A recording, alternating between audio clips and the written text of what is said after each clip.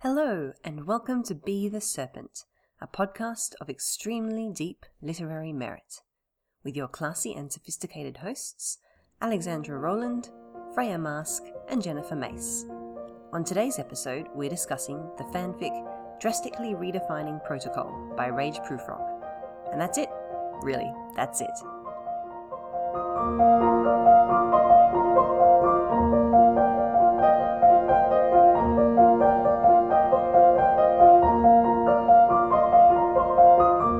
Hello and welcome to episode 23, Drastically Redefining Protocol. I'm Alex and I'm refreshing Twitter and being accessible for internet chats pretty much every waking hour. I'm Freya, and I am finally hanging all of the framed art in my new townhouse, which is not all that new anymore. But it's a lot of art. So much art. I dropped so much money at the framers. I'm Macy, and I have been cleaning my kitchen. Repeatedly. I might have dropped an egg earlier today. What do you want? Well, good job. Did you do that deliberately so you would have to clean the kitchen Listen, again? you can't prove nothing. We are three red-headed fantasy authors. And those sure were a bunch of completely productive things that we've been doing. Fear not, dear listeners, we're going to explain what we're procrastinating from because today we're talking about a quite well-known fic by a quite well-known author. But first, let's take a couple minutes and talk about what we're reading, fellow serpents. Have we been reading anything? It's NaNoWriMo. Have we been reading anything? Yeah, I have. I have been reading. I have done a reread. I do more or less an annual reread of my favourite book trilogy of all time, which is the Regeneration Trilogy by Pat Barker, which is about war poets and mental health in World War I, which is a whole host of really depressing things for my favourite book series in the world to be about, but it's wonderful and I love it. So I'm almost finished the second book and I'll start the third soon. And I recently read an arc of a book that's going to be released next year, which I am going to annoy the other serpents by attempting to crowbar into this episode as a secondary tentpole, which they've never read. And none of our listeners have ever read it, and no one... I'm just going to talk about it because it's relevant. The book in question is called Red, White and Royal Blue by Casey McQuiston. It's coming out in May of next year. I got my hands on an arc. It is a new adult rom-com that is a royal romance and also a gay romance between the Prince of England and the first son of essentially the president and first gentleman in America. It is amazing. It's beautifully written. It's incredibly tropey. The sex scenes are really good, and the crowning little jewel on top of this is that the person who wrote it clearly is a big Hamilton fan, because there's a lot of Hamilton stuff and a lot of politics. It's very sort of liberal Obama-era fantasy of what politics in America could be like. But they also include large epistolary sections where there's lots of letters to and from, and they quote from the letters of famous queer romances in history, including Hamilton and Lawrence. No. I hit that page of the book and was like, oh no, this is perfect. Oh no. Oh no. So, dear. I'll talk more about that later. Yeah. Wonderful. Macy. That does seem distressingly relevant. Yeah. So I have been reading. I have this superstition / rule / like writing productivity thing where when I'm doing NaNoWriMo, I don't read until I've done my word count for the day, which is like a slightly less self-destructive bribe than when I first did it, when I wouldn't let myself eat dinner until I was done with word count. Honey, yeah, don't do that, sweetie. I recognize that is not a good tactic, and I am learning. Good. Anyway, so I accidentally in the past 2 weeks maybe read 2 novel-length hockey-related fanfics. Okay. Yes. Listen, friends. Specifically, one of them is a delightful Check Please OT3 fic. So I've already attempted to get Freya to read it because it has skating. I will definitely read it. It's a magic AU and there are like love-based curses. I think it's a Practical Magic is the film that it's an AU of, like merged with Check Please. Check Please being a webcomic about gay hockey boys. It's very good. And it's called Sundown Starts at 6:30. And the other one, which I have way less of an excuse for, was a 140,000 word long hockey RPF fic in which two of the Caps hockey team, I think you call it a team? Do you call it a team when it's hockey? We don't know anything about sports ball. Yes, it's a team. The hockey unit. The hockey unit. I know. It's a team. Freya is our designated sports snake. Me, this is great. The only sports I know are ice skating related sports. But great, yes, it's called a team. Continue. Wait, I have a question for Freya as our designated sports snack. Does hockey involve sports balls? No, it involves sports circles. Sports circles. Oh, sports circle. Okay. Flattened sports circles. It's when you take a sports ball and step on it, and it goes. Oh, I see. Flip. I see. That makes sense. Please continue, Yes. Macy. Anyway, this is a story about a gay sports bro who goes on The Bachelor to be the first ever gay bachelor and ends up marrying his teammate anyway because this is hockey fanfic. Yeah. That's how that goes. And Sure, I'm a disaster. And yes. If you need some more, like, terrible novel-length hockey disaster fanfic, you can hit me up later. Yes. And how long was this fic, Macy? It's only 140,000 words. That's like a decent Only. fantasy novel. Yeah. That's Thanks. It's not Freeport, okay? All right. I have this feeling that Macy made us read Freeport so that for the rest of our lives, she can be like, well, it's not Freeport. It's not Freeport. It's not that long. Don't Tactical. try me because I will start my campaign for an Embers episode and you two will murder me. There's two of us and one of you. There are two of us. That's a And trap, one of because you. if we ever read that, we'll never have any excuse not to read anything ever again. There will be no peace in our lives. Listen, there is no peace in your life. You have a cat. Well, that's true. Alex, what have you been reading? I have not been reading much of anything because it's NaNoWriMo, and as I may have mentioned last episode, I'm not doing normal NaNoWriMo, I'm doing double NaNoWriMo, which means that I'm going for 100,000 words this month instead of 50,000. I have been having less time than anyone else. So I just today reread Dangerous If Unbound by Astolat and told myself that it was for research. Earlier in the week, I was reading a little bit more Venom fanfic, also for quote-unquote research.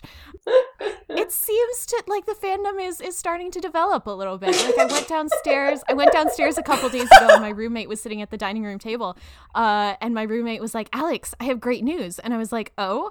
And my roommate said, the Venom fandom is, evolving. They're getting past baby's first tentacle porn. And I was like, hey, that's great. And then my roommate said, do you want some bread? And I said, I do want some bread. Thank you. That was the end of the conversation. I'm waiting for the Venom fandom to reach peak, where someone starts writing, the one that becomes the most famous, the most, you have to read this one, and then I'll just read that one, and then I'll be done. Astolat did post a fan vid of Venom a few weeks ago. Well, I've noticed that Dira Sudis has started writing in this fandom, No. which is great for me. Oh. So I'll probably just wait a little while and then just devour everything. Sure. by her. I mean, someone's going to have something eventually. It's catnip. Let me know when something breaks 25,000 words. Yes, Macy. She's like, I don't get out of bed for less than 25,000 words. I can read less than 25,000 words. I can read on my phone in bed, so that's literally true. That's adorable. God. Okay. So it is NaNoWriMo. Shall we, before we move on to the episode, shall we spend a moment talking about how NaNoWriMo is going for all of us? I think first I'm going to mention to our darling listeners, what is NaNoWriMo? I think we talked about this last Did episode. we do this already? So, okay, then I will say instead, hello listeners, hello. I apologize in advance for everything in this episode. Your serpents are operating at, shall we say, reduced capacity. Yep. True. Apart from Freya, who is always elegant. Freya's also true. writing Also slightly true. fewer Yep. words than you two. Well, slightly fewer than Macy. Quite a lot fewer than Alex. Oh, yes, we have Yes. also in our Slack decided that Alex is now forthwith also known as Spiders. Spiders, Alex. Yep. That's An outlier. should not be counted. Yeah. True. Yeah. Yeah. I mean, that's accurate on a number of levels. So yes, NaNoWriMo. I am, as usual, precisely on word count for the day that I'm supposed to be on. I have not gone more than 800 words below or above the precise word count of the day I'm meant to be on because I am Turtle Macy. slow and steady. I think if you're reaching word count, you're not exactly turtling. Well, no, I mean, I'm referring specifically to the hare and the turtle, right? Right, because you are doing like your output is much more, I think, consistent than mine, because I am definitely more of a sprinter than you are. Like, I am designed to write a whole lot in a short space of time rather than sustained small amounts of output a little bit every day. Yeah, you are the hare in the story, except someone has replaced the hare with the Duracell bunny because you are writing 100,000 words. Last year I did a writing challenge for myself. This year was much more of an editing year, so I did not do that. But last year I challenged myself to end the year with a 1,000 word per day average. And I did, but it was really hard. Like halfway through the year, I like sat down and reevaluated how I was calculating that, and like gave myself sick days and gave myself travel days and gave myself like I didn't count any Saturday because I work a 12-hour shift on Saturdays, which I think is healthy, and it's good to treat yourself like in an industry like this where you are your own boss. You should still be ethical to your employee. How about you, Freya? How's your month gone? My month has gone quite well so far because I finished the first draft of my second novel. Oh! Yay! I'm so happy. I'm wearing my reward necklace that I bought for myself today. I have a tradition, a 2-book tradition, of buying myself a thematically appropriate necklace when I finish a first draft of something. So I bought myself a little necklace of basically sort of a thick hedge vine thing to celebrate the hedge that almost kills my main characters. So that's good. And having finished that in the first 10 days or so of the month, I then plunged on to my next book, which is a totally new project. But I have realized I hadn't quite gotten to the outlining point that I want to be in order to produce 1,700 words a day. So I've readjusted my personal nano goal to 1,000 words a day for the rest of the month. Along with a bit of time spent doing some more of the outlining and filling in some of the gaps. And I also have to do a very quick and dirty edit of the book I just finished to send it off to you two and some other crypt partners and also my agent. So, yeah, I'm plugging along. Not going to be writing 50,000 words and not going to be writing 50,000 words of a new project, but I am happy with my personal goals. Yeah, that's still a really respectable output, though. Yep. I mean, and like I say, oh yes, I'm doing double nano. I'm doing 100,000 words a year. That's because I have done NaNoWriMo. For any listeners who may be feeling self-conscious about their word count, please don't be, because the whole point of NaNoWriMo is to end the month with more words than you had when you started. So any amount of words is good words. And I've been doing nano for 15 years, and it's sort of like running a marathon, at least for me. Like, once you get good at running a mile, then you start running 2 miles. And once you get good at running 2 miles, then you start pushing yourself a little further. And 50,000 words is fairly easy and accessible for me. 100,000 words is like stretching my muscles a little bit. If you come back to us next year and say that you are going to run 3 miles, by which I mean write 300,000 words, Macy and I may have a talk with your employee association about taking care of yourself. That's fair. I would probably go up to 150 before I went up to 200, though. That's fair. Because 200 is a big jump. Well, and I mean, so this is my 11th NaNoWriMo, and I am doing a full-time typing job all day.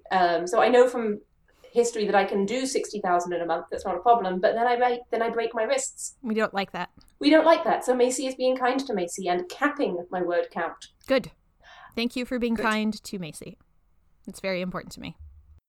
All right, now, shall we episode? Yes, let's episode. So, listeners, we are going to be doing a little bit of a different episode to normal today because we are 3 Slytherin serpents who are conscious of our disaster status, and so we decided that we were not going to attempt to read 3 tentpoles and be intelligent and witty around a theme. For once, we were going to pick a single fic that we all enjoyed and kind of dig pretty deep into that instead. And this week's fic is... Drastically Redefining Protocol by Rage Proofrock. Macy, do you want to tell us a little bit about the fic? Give us a rundown of it for the listeners who may not have read it before. I would love to do this a little bit interactively, which is to say... Okay. Alex, Freya, tell me what you remember of Merlin. So I remember, oh my God, let me tell you what I remember of Merlin. Excellent. I have stories as well. This is going to be fun. My most vivid memory of watching Merlin. So I watched Merlin when I was pretty deep in the Society for Creative Anachronism, which means that I had an active knowledge of costuming, the laws of heraldry that was fairly that I was fairly passionate about. And so I watched like the first, 5 minutes of Merlin and went, what the fuck is this shit? Lancelot has, I can tell you, I haven't seen Merlin in probably like 10 years, and I can tell you what Lancelot's coat of arms is, because that's how much it traumatized me. It is a blue field with a red castle tower, which defies the biggest law of heraldry, which is that you can't have a color on a color and you can't have a metal on a metal. So if it's blue, then the castle tower has to be either yellow or white, because that's silver and gold. So Merlin was a trash fire. My God. My one-line summary, though, of what Merlin, the TV show, which is what we're talking about, is it's Sweet Valley Camelot. Macy, I was taking a drink of tea at the time that you said that. I almost came out my nose. Did you notice how carefully I timed that? God damn it. Am I wrong? No, you're not wrong. Damn it. Freya, what are your stories about this trash show? See, I only ever watched the first season and a half, maybe even the first season of Merlin, because I was really active in the fandom during that first season coming out, when everyone was, the show was really not taking itself seriously. Everyone felt kind of fond about how terrible the CGI was and how thin the plots were, and it was just this kind of very charming, earnest retelling with a couple of young hot male leads. So fandom went hello and leapt at it. And I remember vividly, because I did a bit of writing in this fandom, but I also remember after the summer after it finished airing, well, summer for me, so December was the summer after I finished my first year of medical school, and I went on a long trip around Europe with my best friend. And I remember vividly us being in a youth hostel in, I think, Catania in Sicily. And I was exceedingly drunk because they had a 2-for-1 special on cocktails, and my friend doesn't drink. And they just brought me 2 enormous margaritas, and I had to sort of drink them both quite fast. You had to drink those 2 margaritas. You were forced. Probably upside down on the couch in this youth hostel in Sicily, and Merlin came on dubbed in Italian. On the TV at the hostel, and we were watching it trying to work out how much of the episode we could remember to try and work out what they were saying. And this was about the time, actually, that Drastically Redefining Protocol was being posted. Like, we were in these youth hostels in Europe trying to frantically refresh our emails, a Czech keyboard at some point in Prague, trying to say, is the next chapter up yet? Because it was one of those few things that the entire fandom was following along with. So I have very clear sort of place and time memories associated to this fic. So that's the other thing, is that this fic was kind of, some fandoms there's a moment and there's like the fics that define a fandom, right?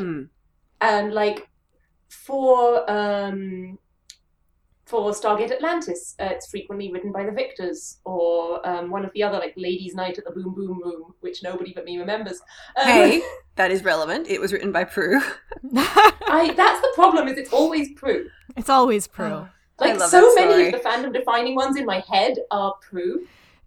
It's like Astolat comes in and like creates a fandom for like half an hour by herself, and it's amazing and wonderful, and then she just kind of wanders off again. But Prue comes in and like sits down in the middle of a big blossoming of other people in a fandom and is like, I'm just going to summarize and like epitomize this entire experience for all of you. Here is the Yuri has anxiety giant Yuri on Ice fic. Yeah, she did it for Inception as well. Yes, and it's fascinating. But I was just going to say, like, I have been sort of peripherally aware of Prue as a fanfic author for probably over 10 years now, because I first became aware of her when I was in the Prince of Tennis fandom in like 2007. Alex, can I make you feel old? Yes. Drastically Redefining Protocol was 9 years ago. I don't know how I feel about that. Hold So on, wait. listeners- 2007. 2009, isn't it? That's when it was on AO3 at No, least. no. I'm talking about when I was in Prince of Tennis fandom hell, which was 2006, 2007, which was like Yeah. 12 years ago. Okay. All right. yeah, I can deal with that. yeah. That's not much more than 10 years. If it had been 15 years, we would have had problems. Darling listeners, shall we tell you what the fic is? Yes. So, Drastically Redefining Protocol is a Merlin Arthur modern day AU in which Merlin is a fumbling disaster of a medical student, or I guess a medical He's a doctor. resident. He's a junior doctor. He's a resident, right? He's a It's what they resident, call yeah. foundation year, I think, in the Yeah. UK. It Ah. probably would be the equivalent of what you would call internship or first year of... I don't know. The US is weird. In the US, we would call it a resident. So he's graduated, he's working in hospitals, actually being a doctor, but still learning things. So Merlin is a medical doctor, and Arthur is the Prince of England, with his father, King Giles. Right. / Uther. Yeah, but we all call I him mean, King I Giles. can't call him please. anything but Giles. I'm sorry. It's Anthony Stewart Head. Every time I look at him, I'm like, oh look, somebody made a Giles king. You're right, I'm sorry. King Giles, Giles. as he will henceforth be known. And it is an experience. It is an experience. So the first thing that we sort of wanted to talk about was drastically redefining Protocol as a romance novel.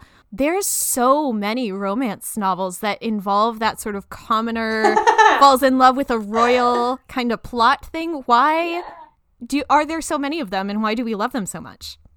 Like, why do we want to fuck royals so bad? Like, what is it about a prince's dick that you just want to get on it? You do not want to see the face I am making right now, listeners, because nope. No, it's Nope. I think it's cute because I love Macy, Nope. but it's Nope. It's not cute. not cute. Nope. No. I mean, it falls into that category of romance tropes that are just to do with differences in status and being elevated by your partner's status. I mean, it's why there are 50 bazillion dukes in Regency romances, because it's the highest you can get without being royalty. It's why there's a lot of royalty romance. It's why there's billionaire romances. Mm-hmm. You know, it's all about this idea of a big gap in terms of status, which can be played with really effectively in romances. It doesn't have to be played entirely tropey. You can really dig into what are the implications of having a large status gap. But it's just such a popular story of the royalty and the commoner, and even those of us who are not particularly into the idea of royalty, those of us in the Commonwealth who are just like, it's fine, I wish we didn't have to give them any money, but whatever, they don't have any big impact on my life, so they can exist, I suppose. There's something about that commoner marries a royal thing that just really digs into the fairy tale id when it comes to romance. I think it's also a little bit of a fantasy because, like, if you marry a billionaire or a prince, like, the implication is that you won't have to worry about anything ever again because, like, you will attain this level of privilege through their privilege. And then you can, like, have all your vacations in Tahiti for 6 months out of the year and never worry about anything again. Yes, Macy. Which is fascinating because if you look at the actual way that marrying across class boundaries in British society works, you can't change class by marrying up. Like, you will not successfully manage to change the status markers. Your children will be. Mm-hmm. Yes. Your children can be raised as the next class up. And in a way, that's what the win is. But I also think that marrying across a status boundary is... Humans like to have scorecards. Yeah. Humans like to know that we've won, be that with money or with other markers. And marrying someone so far above yourself is the ultimate, like, romantic triumph if you're looking at it as, like, a scoring points game. Well, it's also in modern day times, it's to do with the cult of celebrity. These sort of whole wives and girlfriends, and if you date somebody famous, then yes, it's a scorecard thing. And it's not necessarily a class thing if you think about sort of, famous sports people, actors, models, people who, there's still a fantasy around dating someone who is famous. And these stories very commonly trying to dig their heels into the, oh, well, that's what would be so bad about it. You know, this common person doesn't want to be famous. They don't want their time in the spotlight. But there's this sort of sly wink being made to the fact that everybody does want a little bit to have that edge of celebrity. I'm going to not sing Everybody Wants to Go to Hollywood because that would be mean. But I was actually, you made me think of the movie Notting Hill. I haven't seen it. Yes. Oh, Alex, you would enjoy it, I think. It's a charmingly scruffy Hugh Grant as a bookshop owner accidentally courting and successfully winning a very famous actress. Oh, that is cute. Yes, it has all the tropes of a royalty romance. It does. It's the modern day equivalent, basically. I will check that out. That does sound cute. It's very English. It's a lot of fun. It's got some really good very English side characters. Hugh Grant is being Hugh Grant. Julia Roberts is lovely, as usual. It's a nice rom-com. Okay. And I think that DRP, I'm sorry, I can't keep saying drastically redefining the protocol because every time I do, I try to mispronounce at least one of the syllables. And also, DRP. I can't pronounce the letter R to start with. So, I give up. DRP has a lot of fun, ducking in and out of shop fronts to hide from paparazzi. Mm-hmm. And I'm going to... Oh, the thing we forgot to mention. Merlin in this fic does have magic because I guess Prue was just I like that bit. I'm going to keep it. So I thought that was an interesting choice because you don't need it. You don't need it. For what this story is, but having it there get made for a couple of really good plot points. Mm-hmm. I think that one of the things that this entire story hinges around, which was really well done, is there's a moment in the middle of it where Merlin, as a young doctor, has just finished a round on the pediatrics oncology ward, and one of his little patients is dying, and he manages to hook his magic up to her heart and get it going again. But every time he falls asleep, she dies. And I don't think that... And basically this ends up with Arthur having to come back and tell him, you can't do this forever, you need to let her go. And I don't know how that would have worked in quite the same way if there wasn't magic. I could see it being him being the one to physically resuscitate her every time, but then any doctor could do that. It didn't need to be him that way. I'm not sure how you would have structured that.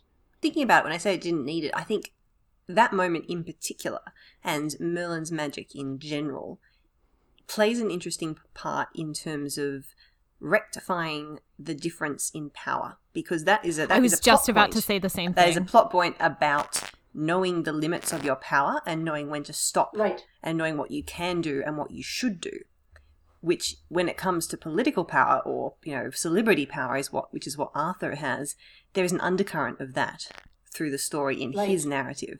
And so giving that magic power to Merlin means that he gets brought up not quite to the same level, but he has a similar inner conflict around power and its use, and that makes them mirrors, and it makes the romance more interesting. Right. Yes. Yeah. Right, because they are peers. And it means that Merlin can do something for Arthur in terms of shielding him occasionally from the parts of his life that he doesn't find all that pleasant. He can put a disguise charm or a camouflage charm on Arthur, and then they can go out in public and just be normal people for a day. Right. Which is, I think, another common trope in celebrity romance. Yeah, going to be a normal person. And royalty romances, I haven't read very many of them, but in terms of the tropes, very commonly they will rely on external conflict predominantly. And if you think about DRP as a romance novel, if you think of romance novel tropes having both external conflict but also internal conflict, the internal conflict in DRP is fairly non-existent. If you look at the trajectory of the romance, they meet, they have, they meet cute in the hospital cupboard or on-call room or whatever it is, where Merlin has been shut away to chain smoke in case he jumps Arthur while Arthur is touring the hospital.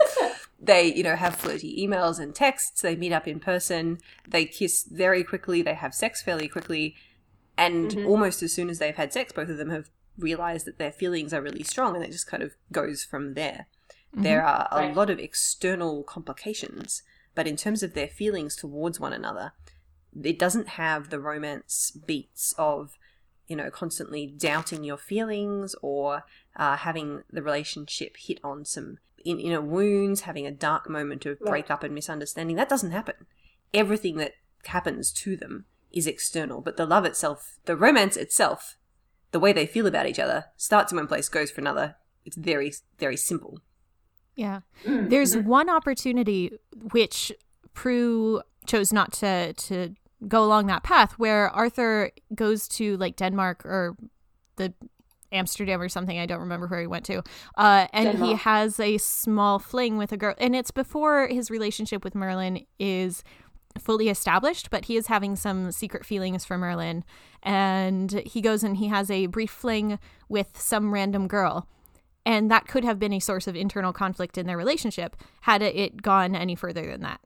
And had Merlin ever found out about it. Well, one thing I did somewhat wonder when I was reading this, rereading this just now, was whether Prue kind of rushed the later half, because they kind of skimmed through an entire year in about 4,000 words. Yeah. And it did end at like 46,000 words. So I kind of wondered if maybe that was like, there was going to be some more stuff, but she was like, no, let's just keep going. That's a possibility. Like a lot of fanfic, the joy is in the getting together. Like a lot of fanfic is about getting together romance stories. And because there was that lack of internal conflict in the romance, once they were together and they'd committed and they were in love, there wasn't that much of the character story to tell. There was a bit, and that's when you get into the things about, it's a story about the royalty structure. But I think that's why that second half didn't think. And I'm thinking about, so this is where I'm going to bring in Red, White and Royal Blue, which has the royalty romance tropes, but that status thing is much, much messier because both of them are high status children of political figures. And so there's a lot of external reasons why them being together is a bad idea, and that's hugely explored.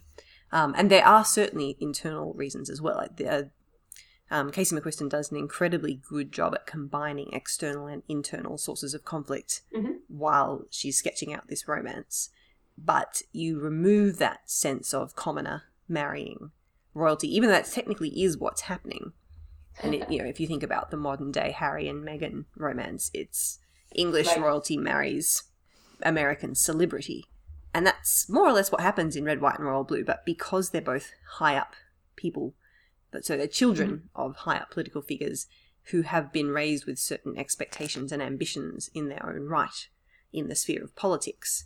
A lot of that stuff to do with someone marrying someone, raising your status and increasing your privilege. That's not quite the same as in other royalty romances. Interesting. Freya has put a note here on the dot points, which I am dying to hear about. Freya has to tell you the story of her agent being extremely vehement about Princess Diaries 2 over the phone. What does that mean? Tell us about that. So, Princess Diaries...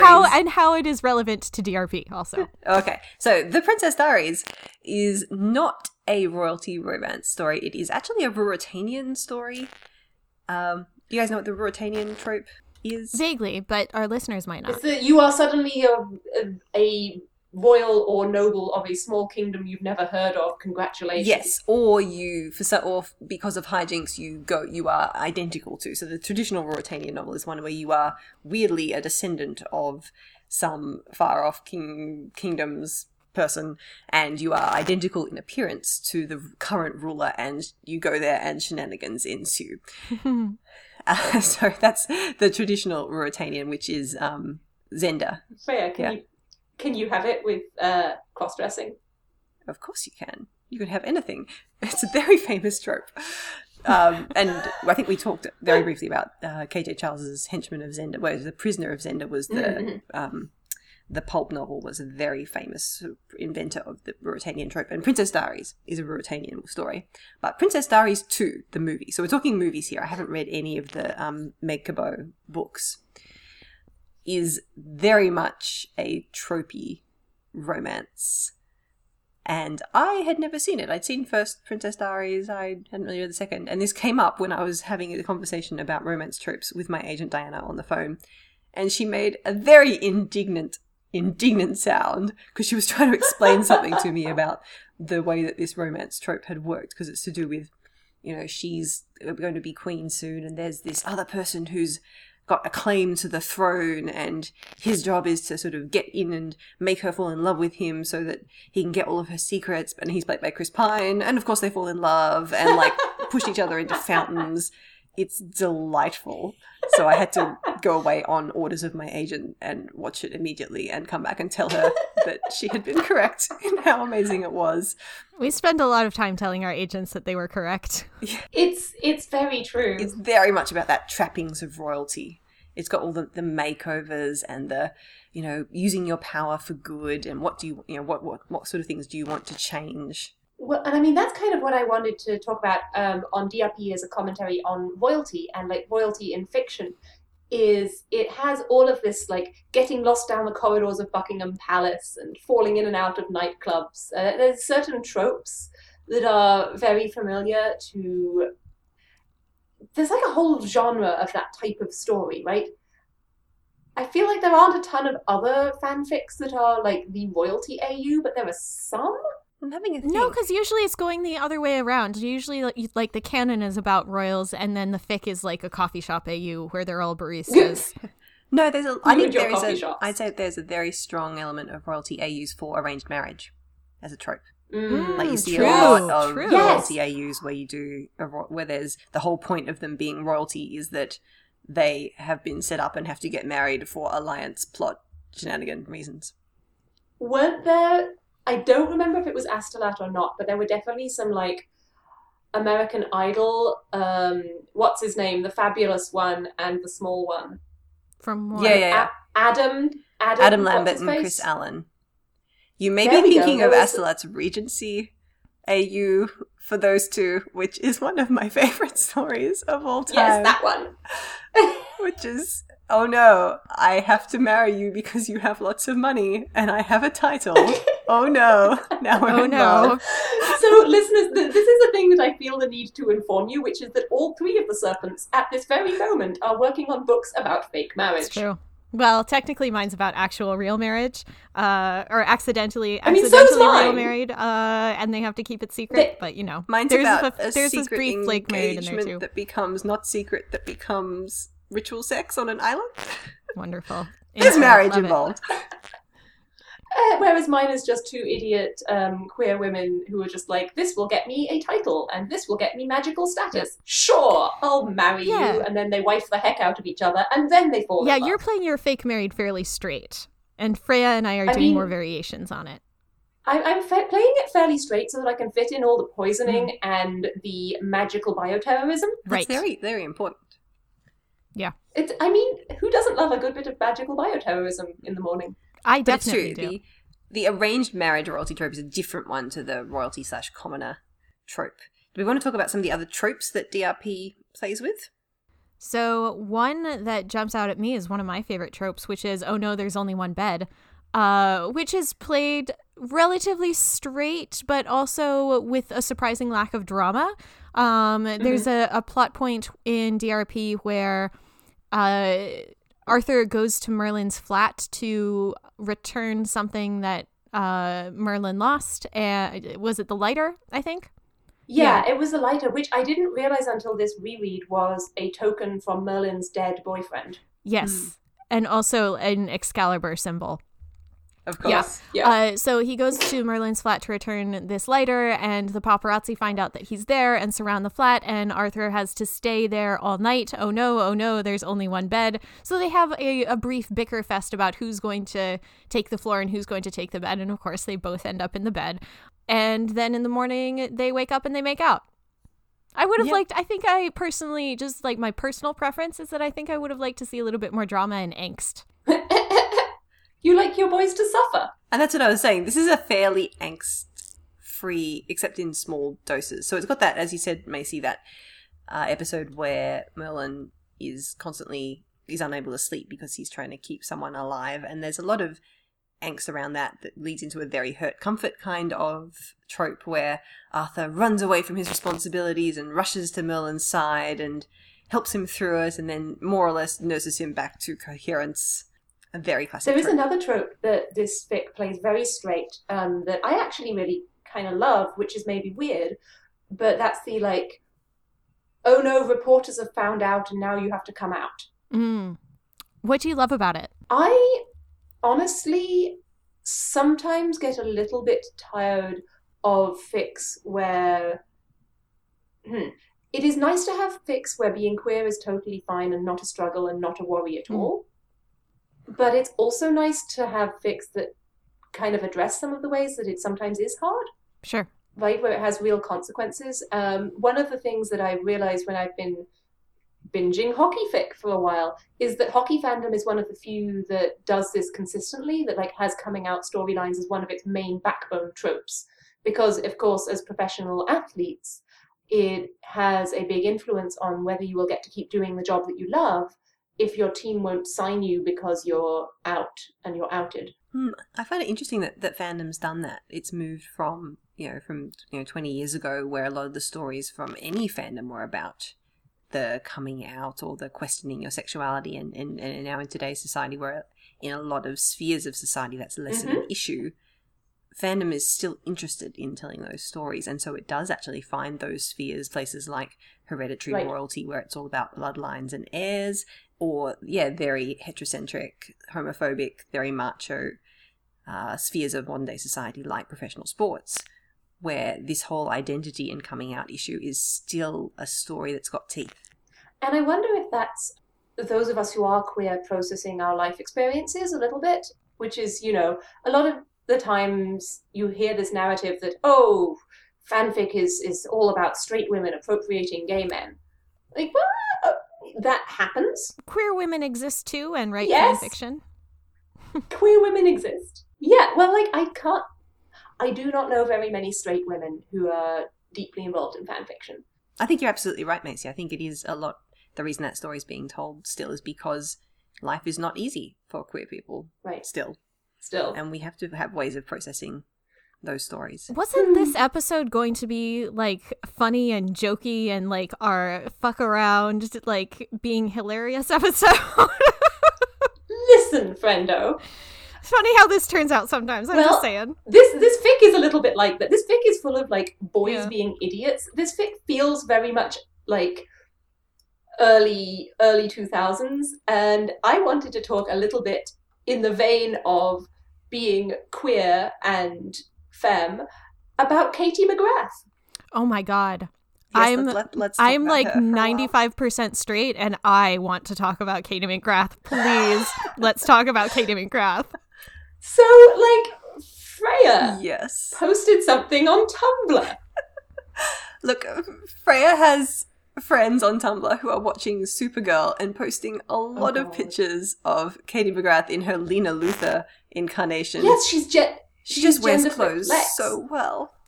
She does. She's so beautiful. She's just gorgeous. like, So this oh is my the actress who God. played Morgana in Merlin.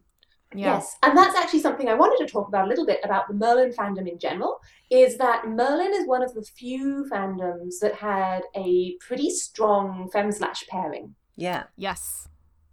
And that was the Gwen Morgana pairing, at least for season 1. I somewhat noped out a little bit when it started being the other femme-slash pairing in that fandom, because that one was the half-sisters.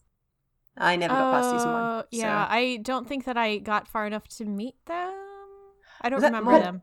Morgaze? Something? Morgaze, yes. But in season 1, so Katie McGrath plays Morgana, who in Arthurian legends is not the character that we get in Sweet Valley Camelot. No. No. But in Sweet Valley Camelot, Morgana is Arthur's half-sister who was raised by their father.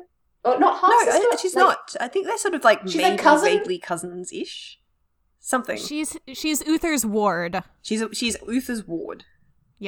Yes, there we go. That's why I always get confused. Anyway, she is very pale and dark-haired and very, like, Welsh looking. She looks like she's made of porcelain, and she has these eyebrows that make me want to die. And she looks like a Tolkien elf. Yes. Just like as a human being, that is how she looks.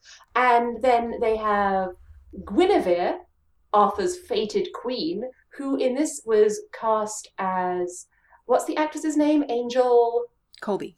Colby, who is gorgeous, but much more along the lines of being like cute, Yes. and is also British of African origins, and was cast strangely as a servant girl in the show.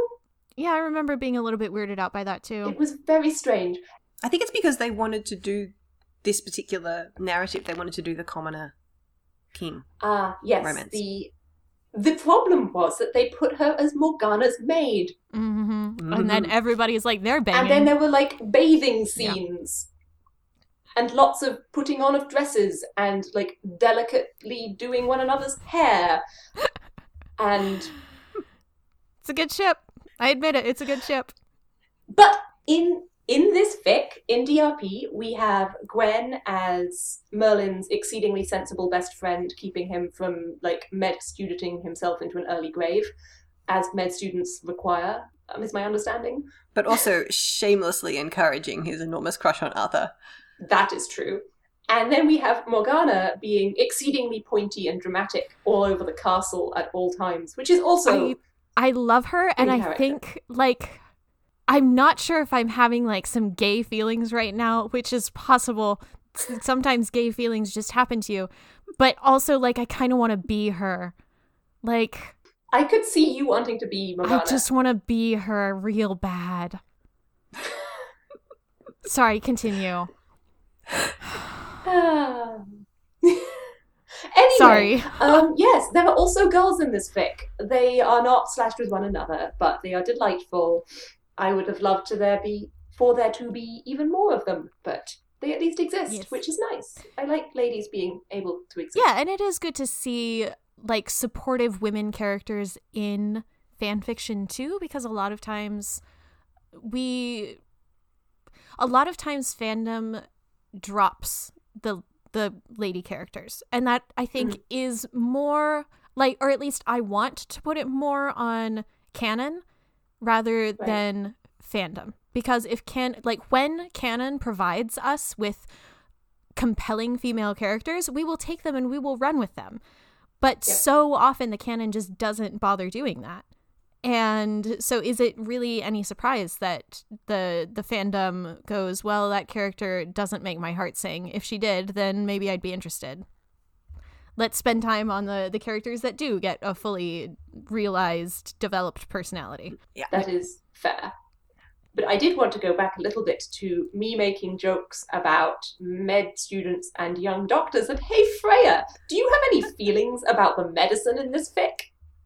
Well, very sensibly, Prue did not do an enormous amount of actual medicine. It's actually more about the lifestyle of being a junior doctor, which, from the sounds of things, in the UK is absolutely hellish. Like, there's been a lot of things to do with the NHS and junior doctors going on strike, and complaints about their working conditions and pay. In Australia, for me especially, I think there was a huge push in the years before I was a junior doctor around safe working hours and staffing juniors appropriately so that nobody has to be on call for an entire weekend like my parents were when they went through medical training. And wait, hang on, pause. Both your parents were doctors? Both my parents are doctors. This suddenly explains a lot about Freya. I was going to say, continue. Okay. Like we just got like not a very enormously deep insight. uncommon. Like, I think it's very Dynasties, Freya. Dynasties. Yes, I think I was fighting this narrative through most of my childhood, saying, no, I'm going to be an astrophysicist or a planetary geochemist or something. And then I hit the age of 20 and had a minor existential crisis and decided to go to medical school. Anyway. My dad was a doctor. See? Alex well, a psychiatrist, but yeah. Oh, some people are just doctors. Some people are just doctors. Can't hold it against that's them. Okay. Anyway. Everyone's dad went to medical school is the story of this podcast. Oy vey. I refuse. I am no. There are too many fluids. I am out. Yeah. I mean, I think there's obviously the medicine and the lifestyle of doctoring in this is played both upping the amount of sort of stress and drama of it, but also making it more about, there's the cute children and things like that. But I think, if Prue had decided to go down a route of trying to dig into the actual medicine, then that would have just been pointless. But I did think it was interesting that, Merlin's magic, I mean, in the show, does not really have a whole lot of rules around it. Like, there's just, he's a bit magic, he does some magic, his magic can be as powerful as is necessary for the plot. Right. And in this, it seems, sensibly, I think, a lot quieter. They keep talking about Merlin as being a little bit magic. And the Right. biggest thing he actually manages to do is keep somebody alive. And there's huge amounts of implications around that is just not a story that this fanfic is interested in telling, about the Right. idea of, are there other people with these powers? Right. You know, what happens It's like to a them joke if- about him being like a fairy child at one point. But Yeah. Yeah. There's one moment when Morgana has a bit of a magical moment. And Yes. there's the jokes that Arthur makes to her about like prophecies and shit. Yes.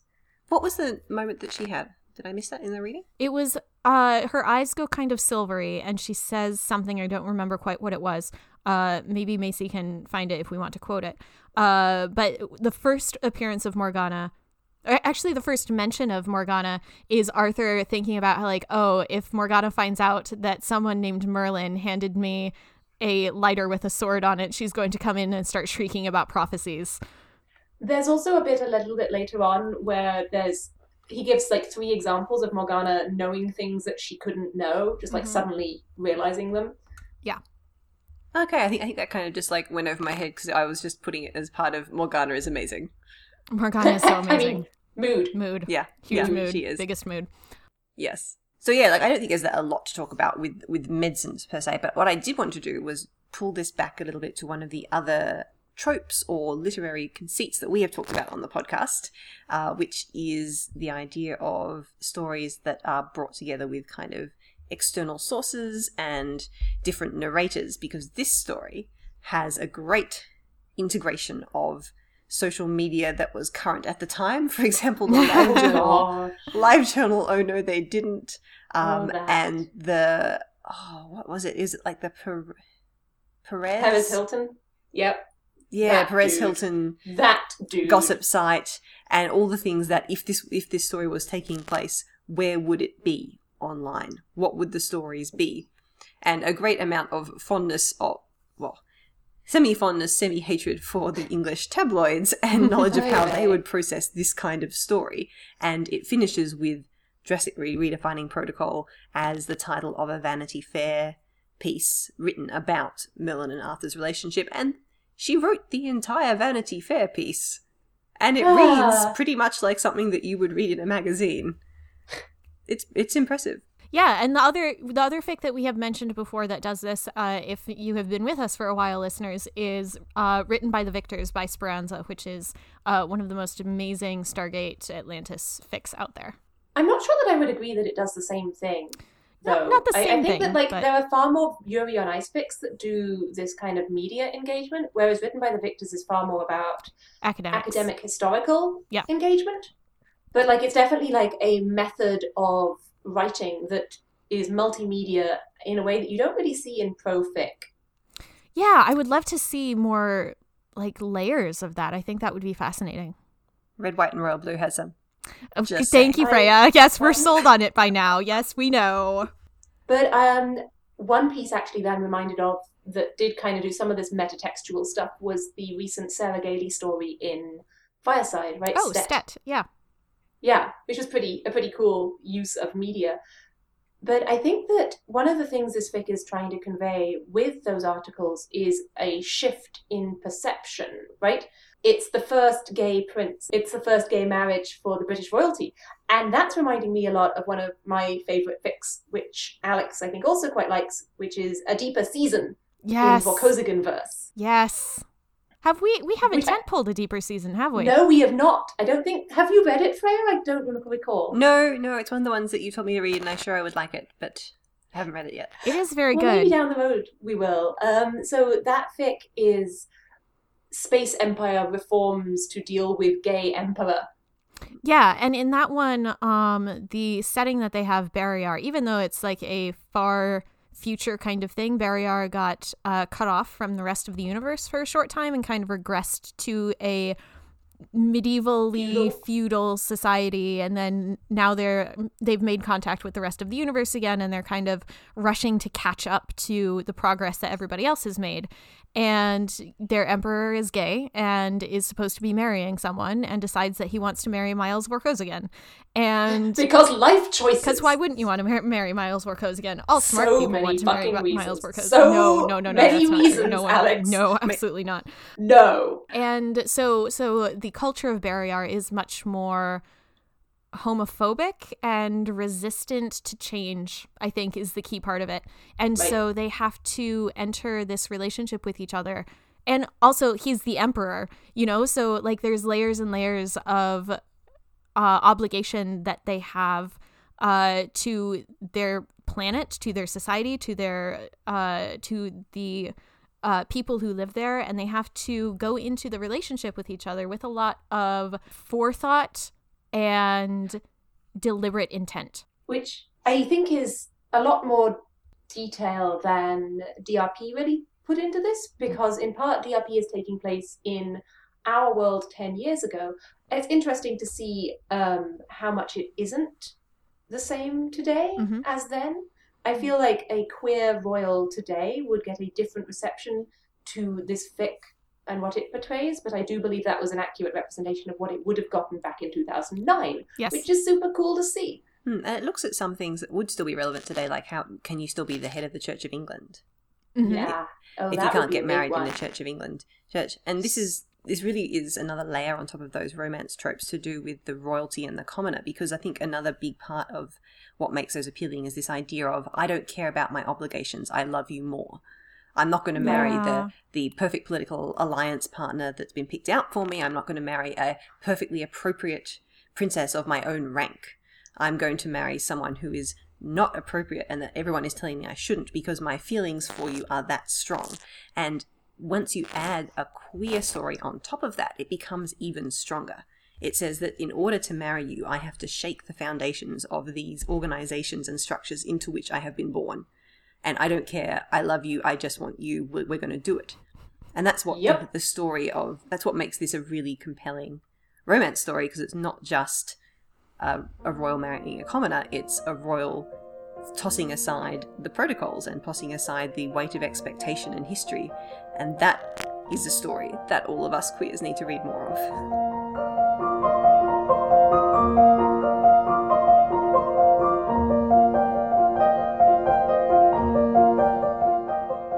Hello everybody, thanks for joining us for this episode of Be the Serpent, a podcast of extremely, extremely deep literary merit. For those of you who are emerging gasping from the deep dark woods of NaNoWriMo, you did it, you're free. For everyone else, I hope this episode inspires you to go back and revisit the cherished trope-tastic fics of your fandom youth. Apologies again for the random bits of static in my audio track. We're troubleshooting that mystery at the moment and hopefully I'll have it fixed soon. I am not ruling out the possibility that my microphone is haunted. There are no temp polls at all for our next episode, which will air on December 19th, because thanks to the magic of advanced recording, we are currently embroiled in those nano woods, so we'll be discussing that. The good, the bad, the ugly, Alex's Spider's Georg word count, and what we're working on and how many hairs we've pulled out along the way. So if you have a friend who's into Schadenfreude, I guess, maybe give them a heads up so they can tune in. As always, we'd love to hear any comments, questions, or general musings that you may have. You can contact us at serpentcast@gmail.com, at serpentcast on Twitter and Tumblr, and of course you can come and hang out in the fan Discord chat, which is linked on the About the Show page of the podcast website. And by the way, you deserve everything you want, whether that's a prince, a princess, or simply for the paparazzi to leave you in peace.